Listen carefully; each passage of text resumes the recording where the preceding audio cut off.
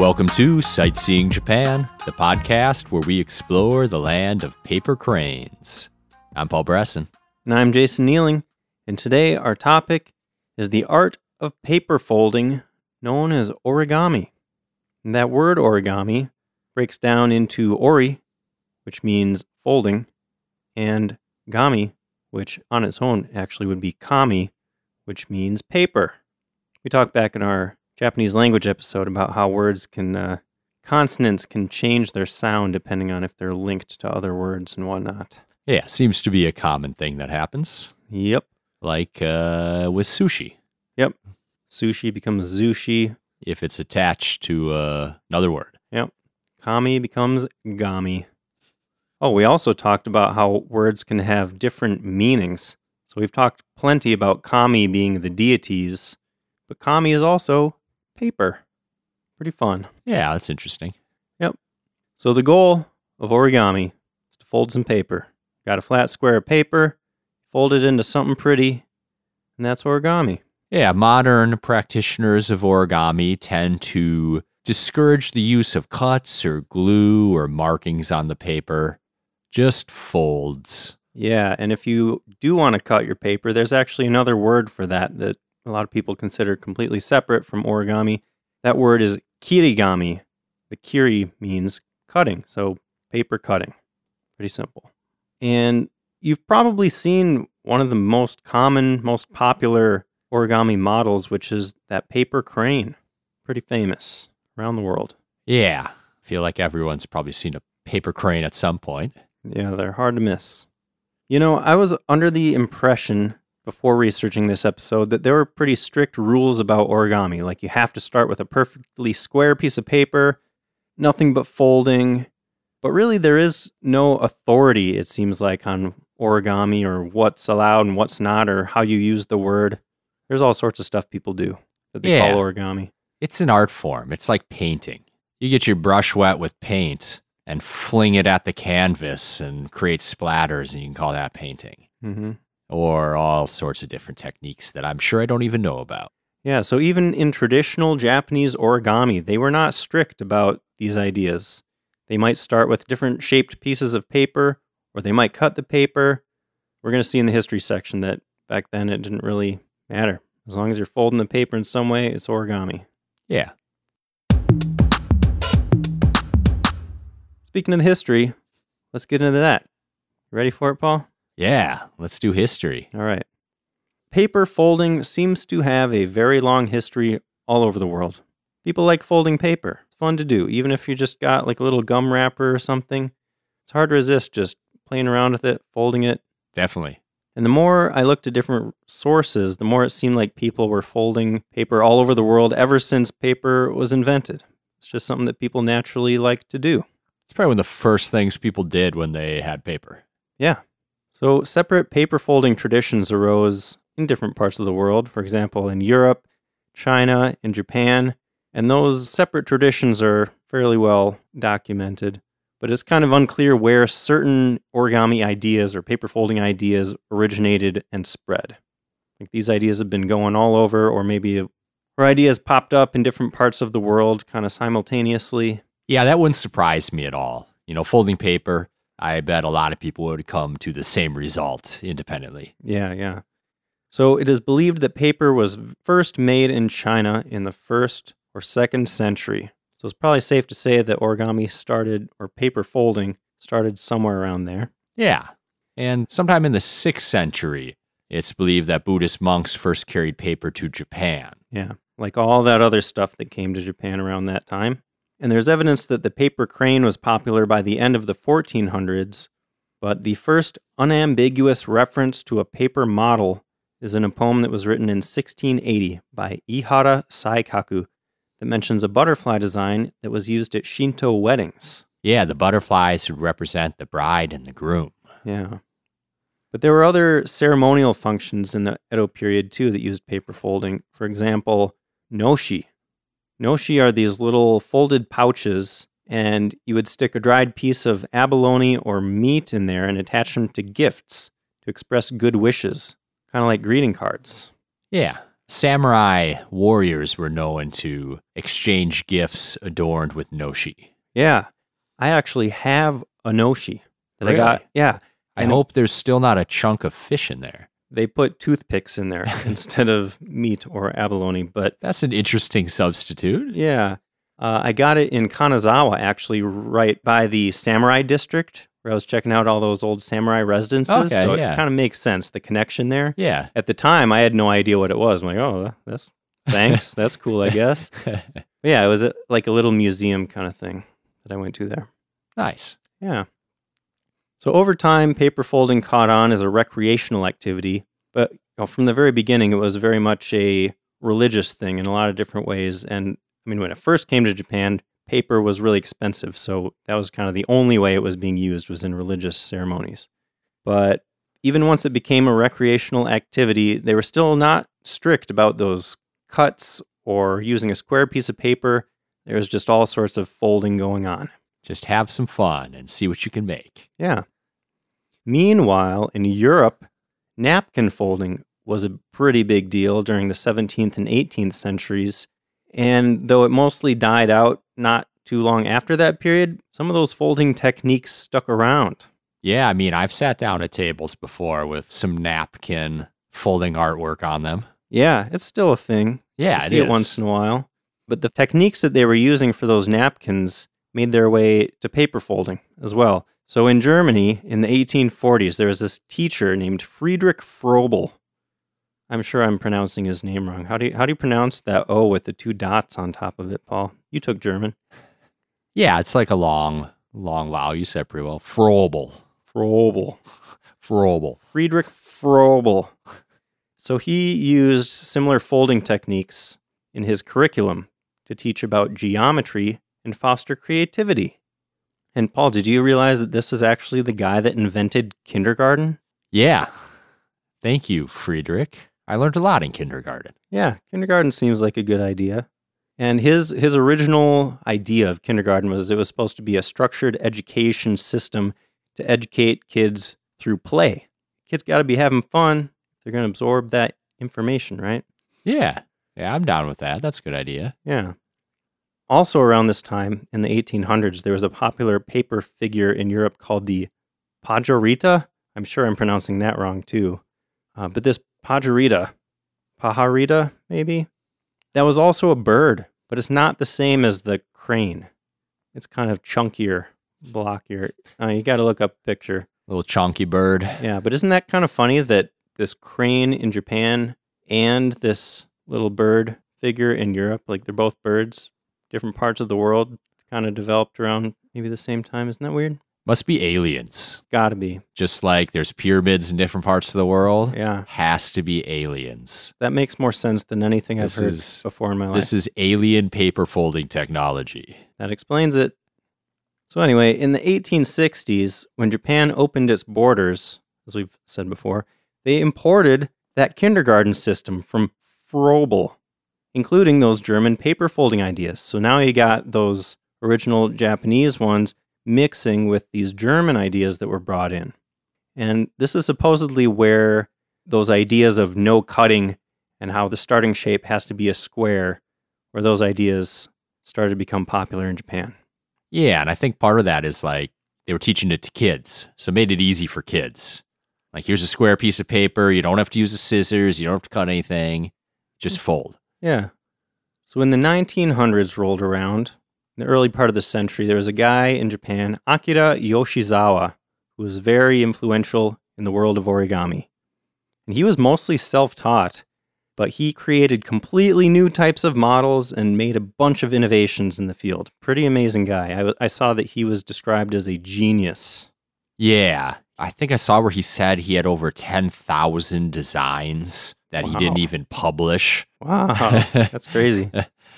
He's also credited with helping increase interest in origami because he invented a notation system to indicate how to fold origami models. Yeah, So you could write a book now showing how to make your creations. yeah, and like there's a clear standardized system showing how these folds are supposed to go. So it made it a lot easier to figure out what you were supposed to be doing and helped spread the art of paper folding all over the place and brought about a bit of a renaissance in origami. Saw that he was also known as the Grand Master of Origami and the father of modern creative origami. Wow, nice titles. Yeah.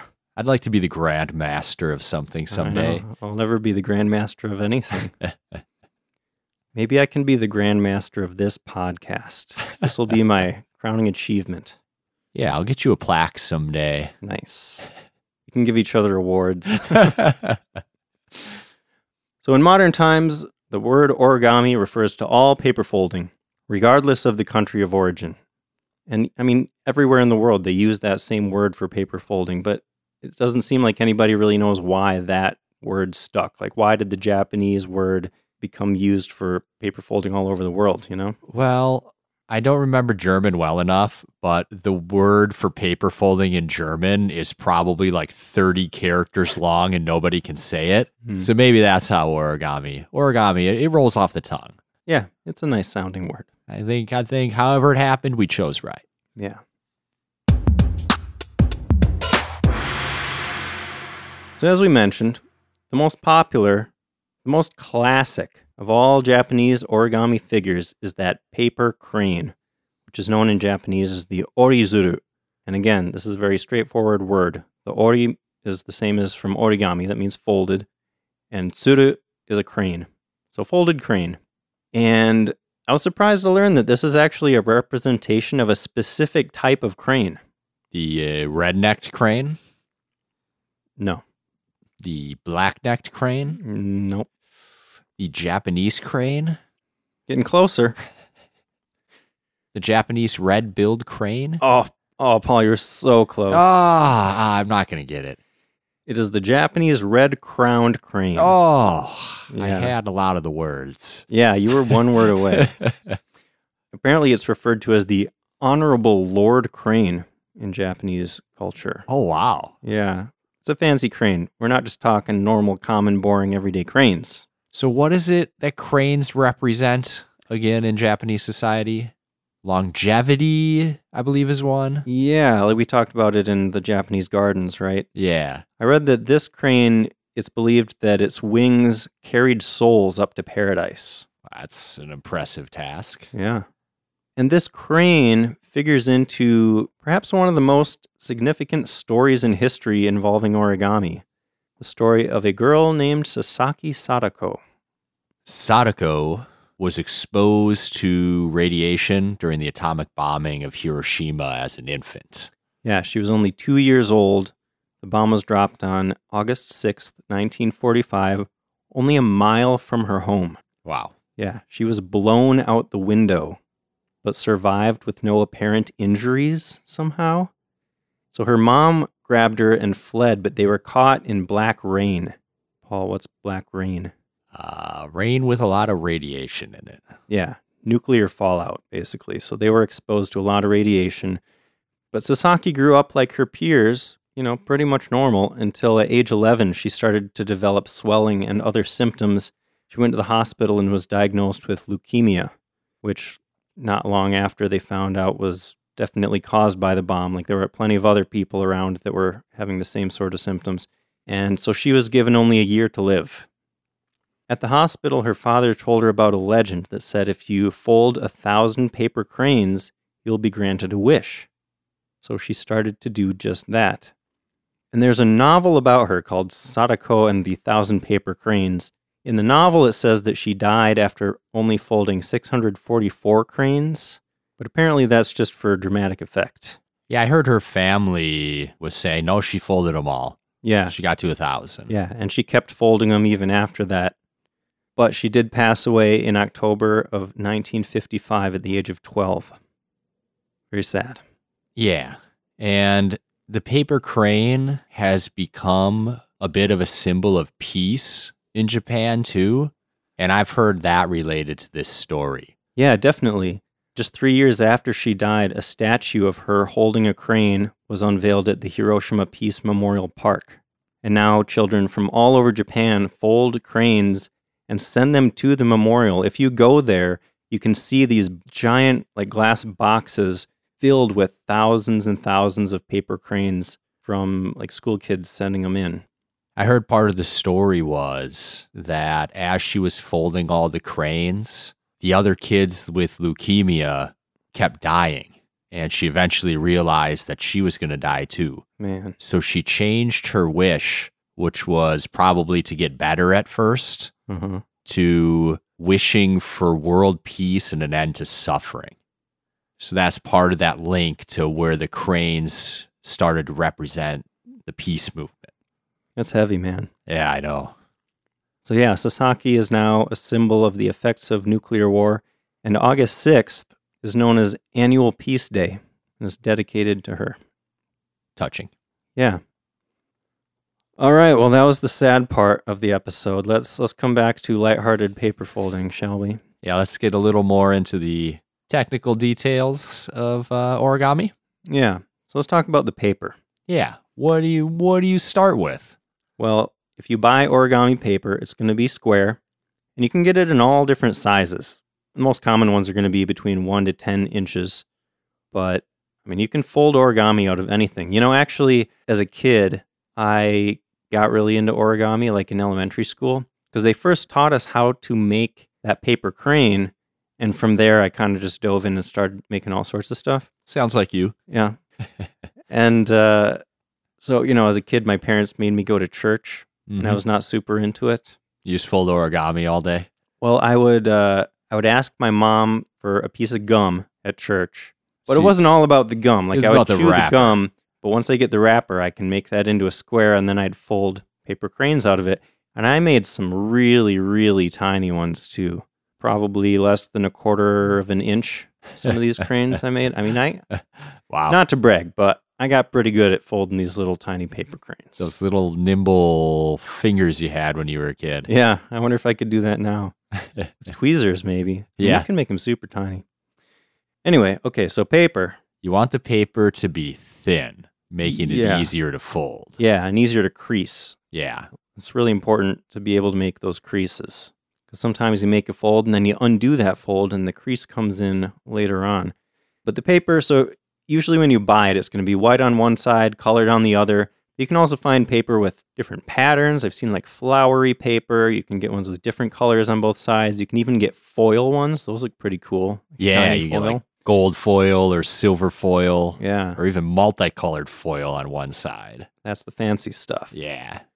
Another common piece of folding, like the gum wrappers, is banknotes. Oh, yeah. Lots of people make origami out of like dollar bills or euros or whatever. Yeah. And you can get some pretty cool looking things because of all the faces and pictures on those things. Like the way you fold them can end up looking like pretty cool. Yeah, now that you mention it, I think at one point I folded one out of a $20 bill that was like a ring, and you could make it so that there's like the band around your finger, and then on the top of it where a gem would be, that's like the 20 from the bill. That's cool. Yeah.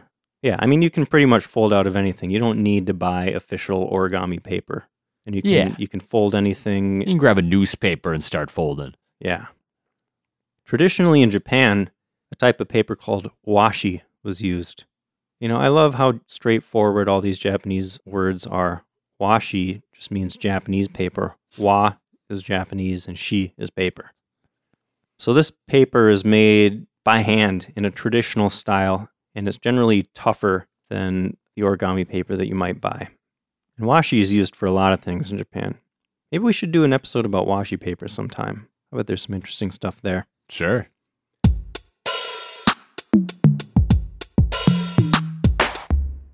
So tools. Do you need tools? No, a lot of people fold origami with no tools at all. Yeah, I've never used a tool. I feel like I've done all right for myself in my origami experiences. But you did mention tweezers a moment ago. I did, yeah. You can use tweezers for helping. If you've got fat fingers and you're trying to make little tiny delicate folds, it could be a useful thing. Yep. Paper clips can be useful for holding things in place, kind of acting like an extra hand. And you can get something called a bone folder. Which sounds pretty cool. Yeah, or a folding bone. And what's that? You know, when I first saw a picture, they look exactly like collar stays. You know what I'm talking about? No. I thought it looked like kind of like a nail file, but it Okay. wasn't a file. Yeah. Well, like a collar stay is that little piece of plastic that you stick into a fancy like dress shirt collar to keep okay. it stiff, you know? Okay, yep. Like it looks just like that, the exact same shape. One end is rounded and the other one's a little bit more pointy, but they're bigger than collar stays. They're maybe like 5 inches long or so, and they can be made of bone, but a lot of times these days you'll find plastic ones instead. Yeah, I've heard they're used to help make really sharp creases, right? Yeah. Some people use rulers or even embossers to help score the creases a little extra. Yep, you need a little extra help. And some people spray their completed models to help them keep their shape. Yeah. Should we talk about some techniques? Yeah, what are some of the basic techniques to origami? Well, first I want to talk about the Yoshizawa Randlet system. That seems to be the predominant system of origami today. Yeah, if you get an origami book, you're going to see these different types of lines in there representing different types of folds, and it's pretty much standardized. Like all the common books that you're going to find are going to use this Yoshizawa Randlet system. So remember in the history section, we mentioned Akira Yoshizawa, that Grand Master guy. Mm-hmm. So he proposed a system. He put together, different types of notation for these folds. And this guy, Samuel Randlet, and his buddy, Robert Harbin, they picked up those techniques. They added a couple of their own things, and they published a book called The Art of Origami in 1961, presenting this Yoshizawa Randlet system. And it quickly became the standard method of notation around the world. So there are a bunch of different types of folds that it describes, and we're not going to talk about all of them because that's hard to do without visual aids. But the most basic folds are a valley fold and a mountain fold.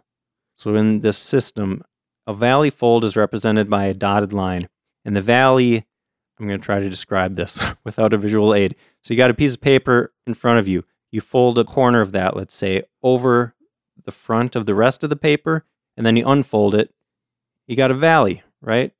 There's a part of the paper where it's indented. Yeah, I'm following you. Yeah, so a mountain fold, which is represented in this system by a dashed and dotted line, is exactly the opposite. You fold a piece behind the paper, you unfold it, you're going to have a little mountain, a little crease popping up above the paper, right? Yeah, makes sense. Yeah. So there are other parts of this notation system, like sometimes dotted lines show folds hidden behind the paper. A thin line can show a crease where you did a fold and then undid the fold. There are different types of arrows to show you where the paper is supposed to be going. And things get really complicated when you get to compound folds, which is where you're kind of making multiple folds at the same time.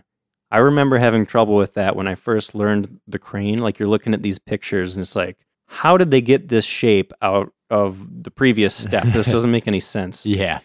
Yeah, compound folds are tricky. But this system helps a lot. Helps explain those. And now we got YouTube. You can figure anything out. Yep. And we should also mention that there are common origami bases. Yes. There are standard bases that are used for a wide variety of models. One of them is called the bird base. And obviously that's where you start with to get the crane. Yeah, but the idea of these bases is that it's kind of a starting form that can be, you can continue on from there to get to all sorts of different things. Yeah, it's a good starting point, and then you can mold the specific details you're looking for out of it. Exactly. There's a fish base, a frog base. Yep, they have names. Yeah. And if you learn those, you're well on your way to being able to fold all sorts of things. Yep. If you can quickly get to whatever base you need, it's much easier. Yep. So what are some different types of origami? Yeah, I had never heard of a lot of these before I started researching. There are a bunch of different types. Yeah. One I thought was cool was action origami. Yeah. So these are paper models that you can move. They do cool things. Like you've probably seen the crane, how you can make its wings flap if you move it a certain way. Or maybe you've seen the little frog where you can put your finger down on its back and make it jump around. Yeah, those are my favorites, the little jumping frogs. Yeah. There's also modular origami. Yeah, and I've seen some really impressive examples of this. So this is where you would make a bunch of identical pieces, and then you attach them all together into something much bigger. Yep. Should we talk about wet folding? Yeah, we should. Oh man, this stuff is incredible. So normally, origami uses just straight folds, flat surfaces. Your finished model usually looks like it's kind of made up of a bunch of polygons, like N64 graphics, right? Yep. But in wet folding, you use a thicker, heavier paper so that it can handle being wet. And when you wet it, you can mold it into curves. You don't just have straight lines to work with anymore. You can make a very realistic sculpture. Like it's almost more like sculpting than it is folding, or at least a combination of the two. Yeah, I've heard it's used a lot to make really natural looking animals and things like that because you can get more of those natural curves in. Yeah. If you look up pictures, it's totally insane how realistic some of these things look. Like you can make them look exactly like a real animal, don't you think? Yeah, absolutely. And a lot of times if you're doing wet folding, you might apply some sort of water-soluble adhesive to that hardens as it dries so that you have a more durable finished product. Yeah, it'll hold its shape well. Yeah. There's another type of origami called Pure Land origami. What's that? Pure Land origami adds in restrictions that you can only use the simple mountain and valley folds, and that all the folds have to have straightforward locations. Yeah, I saw that this was developed in the 70s to help both people that are new to origami, kind of an intro to origami, or to help out people with limited motor skills. Yeah. And there are some people attracted to it just for the challenge of creating within the strict constraints of that style. I can see that. Sometimes limitations help with inspiration or creativity. Yeah. There's also origami tessellations. Yeah, these are really cool. This is a pretty new form, relatively. This was developed in the 60s, and I saw it's been growing in popularity over the last 20 years or so. So in this one, you're going to take a flat piece of paper, and you're going to fold it so that you end up with all these interlocking designs on it, but it's still relatively flat. Like this is the kind of thing you could stick in a frame and put it on your wall or something, but they're just really impressive. Like the little designs that you can end up with look really cool. It's hard to describe, but if you look at pictures of origami tessellations, they're pretty impressive. Yeah, I enjoyed looking at a few of those. So there's another type of origami called strip folding. Instead of starting with a square piece of paper, you start out with a long strip of paper. And there are a bunch of different things that you can do with this. I saw one popular one is this little three-dimensional star. I think they call it the Chinese star. Have you seen that? Yeah, I saw that. Pretty cool. So I don't know, there's just a lot of different possibilities when you start out with a different shaped piece of paper like that. Yeah. So there is a connection between origami and mathematics. You could argue that origami is all mathematics. It's all about the possibilities of the folds in this paper. What can you do by folding a simple piece of paper? And there are a lot of people that study that field of math these days. There's an American physicist, Robert Lang, who developed something called circle packing, along with a Japanese person, Meguro Toshiyuki.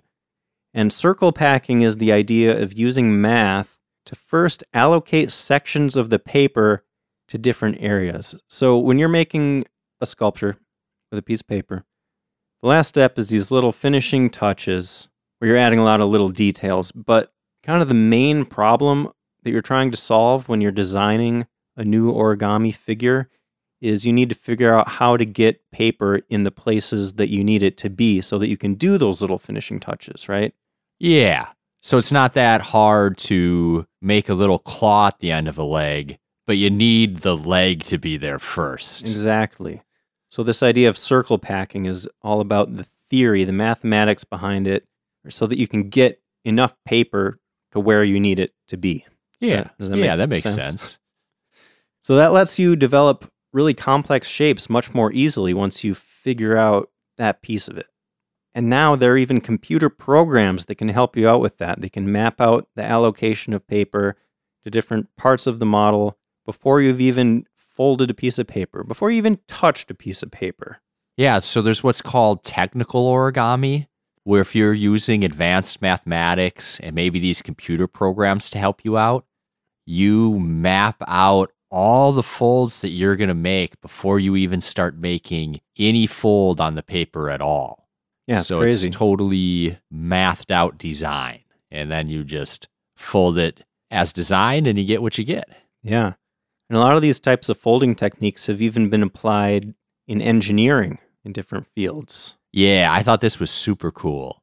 So they've used origami inspiration and math in creating airbags for cars to help deploy from a flat position to a full position as fast as possible. Yeah, it's awesome. And not, how often does an airbag get caught and not deploy? They work pretty much all the time, which is incredible. Yeah.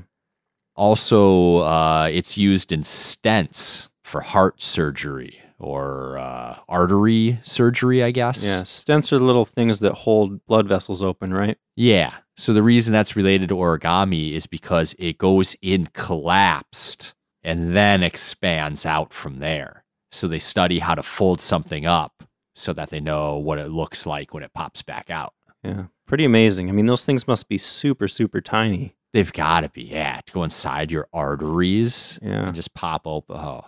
We truly are living in the future. And another one that I thought was super cool is what's called the Miura map fold.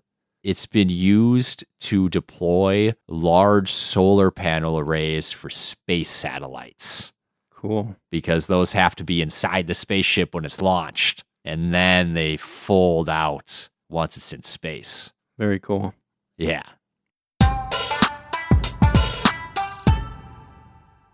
So if you're in Japan and you want to experience a little bit of origami, there's actually the Nippon Origami Museum in Terminal 1 of the Narita Airport. So you can see a bunch of cool designs, a bunch of flowers and things in there. And they've also got souvenirs and some tasty desserts I saw. Awesome. Maybe I'll have to fly into Narita again just so I can check that out. I know, right? I kind of want to. Yeah. And then also in Tokyo, there's the National Origami Center, which is just a few minutes from Ochanomizu Station in central Tokyo. And I'm sure there's origami all over the country too. You'll see it in all sorts of little places where maybe you wouldn't expect it. Yeah, I'm sure. That's all I got today. That's all I got too. I guess it's the end of the episode then. Sounds like it. If you want to check out some cool pictures, check out our Instagram at SJP Podcast. If you want to reach out to us, and we would love to hear from you, you can send an email to feedback@sightseeingjapanpodcast.com. Paul, what are we doing next time? On the next episode, we're going to be talking about the Tokyo 2020 Summer Olympics. That's coming up. That's going to be a very popular event, so we figured we'd do an episode about that to give people an idea of what's going on, what's going to happen. Yeah, sounds like a pretty big deal. It looks like it might be the most popular Olympics ever, of all time. Yeah, it's going to be a very big deal. Yeah. So that should be fun. It will. A lot of cool stuff we'll learn, I think. Definitely. Well, thanks for listening, and we'll see you next time.